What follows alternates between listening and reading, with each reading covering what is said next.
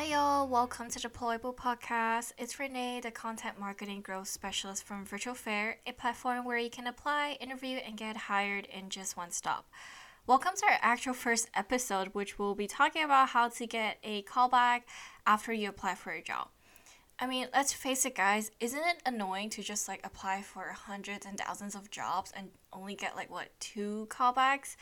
It's very stressful, frustrating, and sad. It lowers your self-esteem. Well then, today's topic is for you then. I am very excited to talk to you all about this topic because it seems like many of us are stuck in this job search process. You apply and then you wait for that callback. I'll be talking with you about some of my teams, research, and tips as well. Okay, so how to get a callback after applying. Man, there's so many things that you can do, but also so little, if you know what I mean. The most generic, of course, before we even apply, polish your resume, update your LinkedIn profile, and so forth. But actually, there's more than that. So, number one, be sure to private your social media accounts.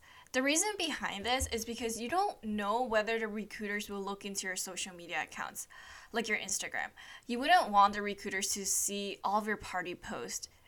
I mean, I do have one or two pictures of me drinking, but it might look bad. So at least try to delete them, or at least try to private it if you can, so the recruiters won't see them. So number two, try to reach out to the recruiter who's working on the recruiting for the position that you're applying for.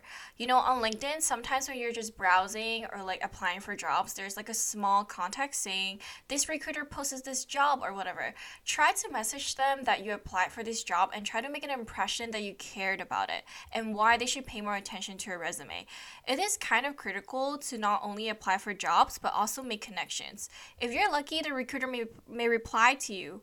Also, vice versa, if a recruiter email you on LinkedIn for a job, even if the job isn't what you want, try to ask them if they can refer you to the recruiter who handles the job position that you want to apply for. Number three, waiting. This might sound kind of weird, but you're probably thinking, oh, I applied, it's been 2 days. But the thing is recruiters are super busy. There are many resumes to go through. Give the recruiter some time to process the resumes and give them around 1 or 2 weeks. After, you can send them a follow-up email. Also, be professional in your email. Don't say hey, I applied. When is the callback? More express why they should call you for this position. Show your gratitude and explain why you are a good candidate for this position. Also, try to make it short, and long emails will just make people feel bored instantly. So keep it short and simple. Number four, use keywords in your resume. One way for you to do it is to look at the job description that you want to apply for, then alter your resume with those keywords. If the job description writes the ideal candidate should have experience in Python, write that word in your resume, please. If the description says the ideal candidate needs to know necessary Photoshop skills, write that word in your resume. Speaking of keywords, I wanted to tell you guys about the features in this Chrome extension that will help you improve your resume and also find the jobs you want. It is called the Job Seer.